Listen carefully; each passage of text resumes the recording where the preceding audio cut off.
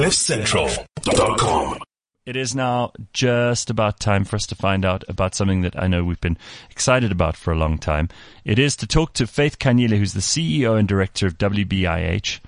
That is the WDB Investment Holdings Group. And she's here today to talk to us about, among other things, women in investment. She's been associated with WDBIH for over 20 years. Her extensive experience in financial services, in corporate and investment banking, in strategy development and leadership are some of the things we want to talk to her about. How are you, Faith, first of all, and thank you for coming to see us. I'm good. Thank you for inviting me. Now, you've spent a long time in senior and executive positions. You were at Standard Bank. You were in corporate investment banking from 2001 to 2013. You also serve on the board of Discovery Limited, Safari RSA Limited, Transcend, and Seed Engine. So this is a busy week, I'm sure, as all weeks are for you, because you've got meetings, you've got important people to see. What is your day-to-day schedule like? Does it vary from day to day? Yes, it does, but basically it starts quite early, around 6 in the morning, and basically, do some gymming, exercise, or running. And then, then hit the road, go to the office, and then it's meetings after meetings. Now, you were also with Brait Private Equity for 5 years before you joined Standard Bank. How did you start off, though? I mean, where did it all begin for you? So for me, it all began, I guess, when I was still growing up. I grew up in KwaZulu-Natal. I was born there. And my parents were in business. They ran a small shop in the community. And I guess that's where the seed of becoming a businesswoman was planted. So I went on to study economics and finance in university. Studied MBA. And basically from there, I started my career in private equity and then investment banking. And then, develop from there to being a leader and basically doing what I'm doing today. Now, it sounds like such a cliched thing because it probably is true, but investment banking and the world of finance is quite a male environment, right? There are not a lot of women, and the women that are in there are fiercely competitive. And for a lot of people, not just women, it's a very intimidating world. Did you find it that way, or was it always exciting for you in the kind of environment that you thrived in? It definitely was challenging, Gareth. And I mean, I remember my first job, when I joined Brait. I joined them when they just started the company. I was basically, the first woman, and for a while, only woman. Surrounded by men. But I think, my training and my attitude actually helped me to go through the challenges and eventually also just to really get to understand people as people rather than generalizing and saying, oh, you're a man, therefore this is how you think about women. So you really have to go through that journey of really just, developing a relationship with human beings, but also at the same time, you have to understand that, there are inequalities and you need to be prepared to be active and to, get involved and to really, fight for women where you can. It's almost more incumbent on you to make an even greater contribution and to know your own value. Yes. When you're in that position, right? Yes. Now, this is amazing. I was interested in the recent analysis by BCG that showed that where women and men were participating equally as entrepreneurs, global GDP could increase as much as 3% to 6%. Yeah. Achieving this could boost the global economy by $2.5 trillion, according to this survey by BCG. Now, what do you think it would take to enable this in South Africa, where analysis shows that the entrepreneurial gender gap is in fact widening? Rather jarring that's considering Roland Berger's work, Women in Africa, Entrepreneurship has posed that the continent is one of the highest female entrepreneur rates globally. We obviously know that these things are considerations that are worth spending a bit of time on in South Africa. Yeah. If we could bring more women into business, and if we could find ways to encourage women entrepreneurs and also support local businesses, this could perhaps be a major cash injection to the economy. Yes. And, Gareth, you obviously are aware of the challenges that this economy faces, where, we're growing less than 1%. But I think the biggest untapped potential is exactly, the females, because, if you, for example, look at the women's absorption or participation in the workplace, they represent 52% of the population, but their participation is about 45%. So that's one. And then if you look at their representation as leaders on boards, on the JSE listed companies, women's representation is only 20%, and obviously the rest is male.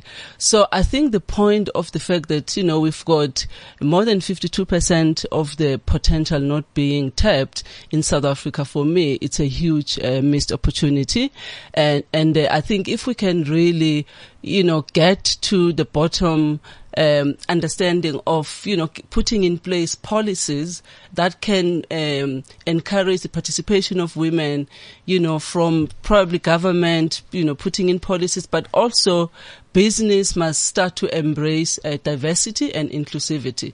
Because to your point, there are numerous studies that have been done to demonstrate that if you are more inclusive, if you embrace diversity, the impact on your bottom line and eventually in the economy is hugely positive. But I think we're just not doing it, because I think we really need to change the mindsets, Gareth. And Faith, it's not just, this is not some cosmetic or political thing. What you're saying is that the numbers show that this can be very beneficial to your business. So it's not as if this is some feminist 1980s women are being left out of the economy argument.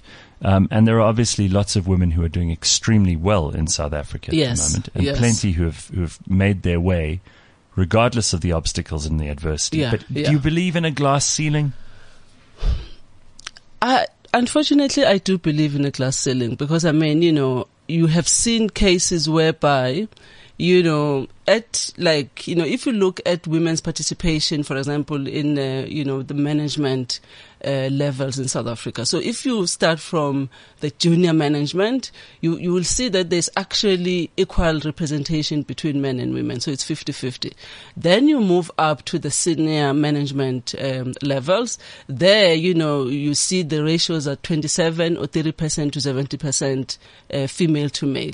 Then you move up to CEO positions. There, it's shocking, because if you, for example, look at the JSE, you've got less than 3% of CEOs, being females. So what explains that? That's a tiny number. Exactly, correct. So, so for me, it really, you need to ask yourself, why is that? But you're not saying utopia would be 50-50. That's not what you're asking for. You're just saying equal opportunity. And women CEOs. And obviously, we come from a history where women weren't necessarily in work. They were usually the homemakers. Yes. And historically, women have not had the roles in business that they are able to occupy now. Yeah. So surely over time, this will get better? I think it will get better, but also it requires interventions. As you know, things don't just happen. We need to make these, things happen, because, if you look at South Africa and, since our democracy more than 25 years ago, we definitely have made progress, correct. So I don't want to sit here and say, we've done nothing about, promoting gender equality.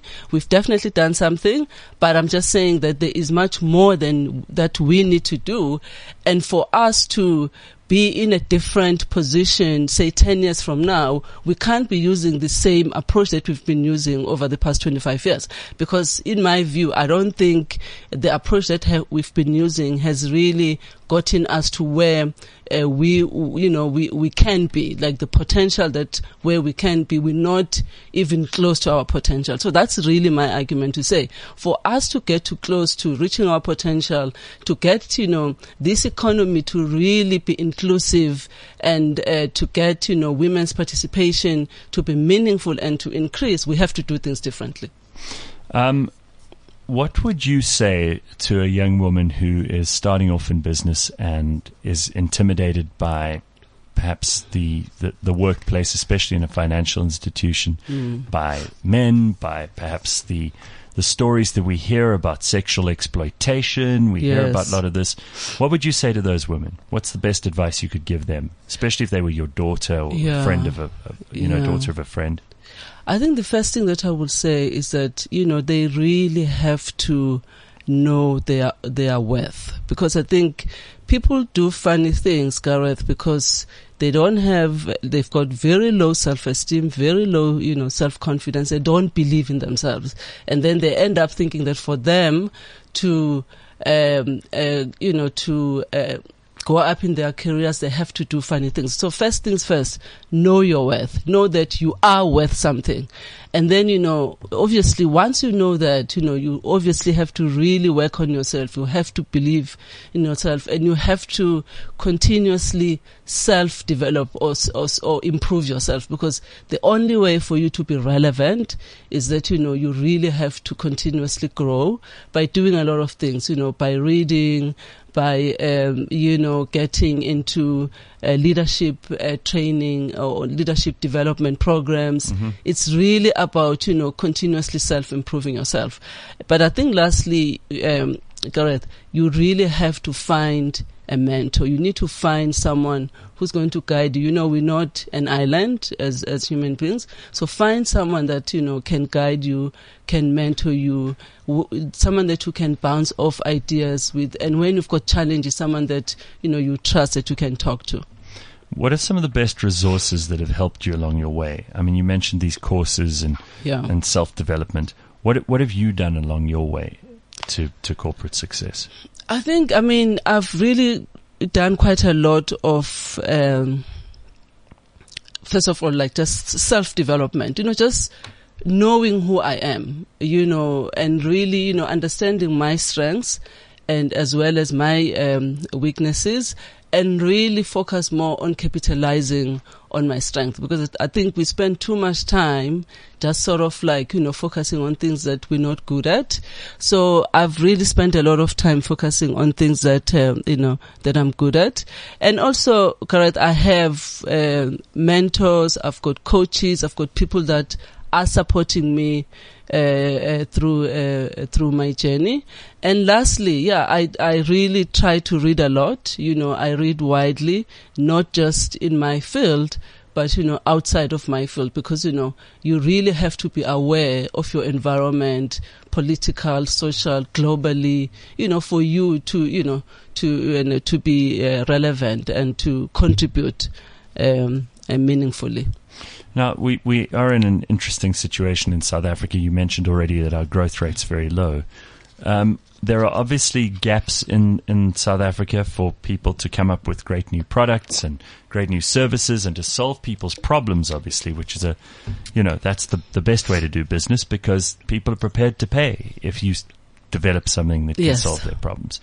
How well placed do you think South African women are to take advantage of these situations? I think we are extremely well placed. I think if you look at some of the initiatives that first, government and then, the private sector have put in place. For example, the Section 12J schemes whereby, business and government are investing or are promoting the investment in small and medium-sized businesses. Mm-hmm. And as we all know, I think, you do find a lot of women in that small and medium-sized business space.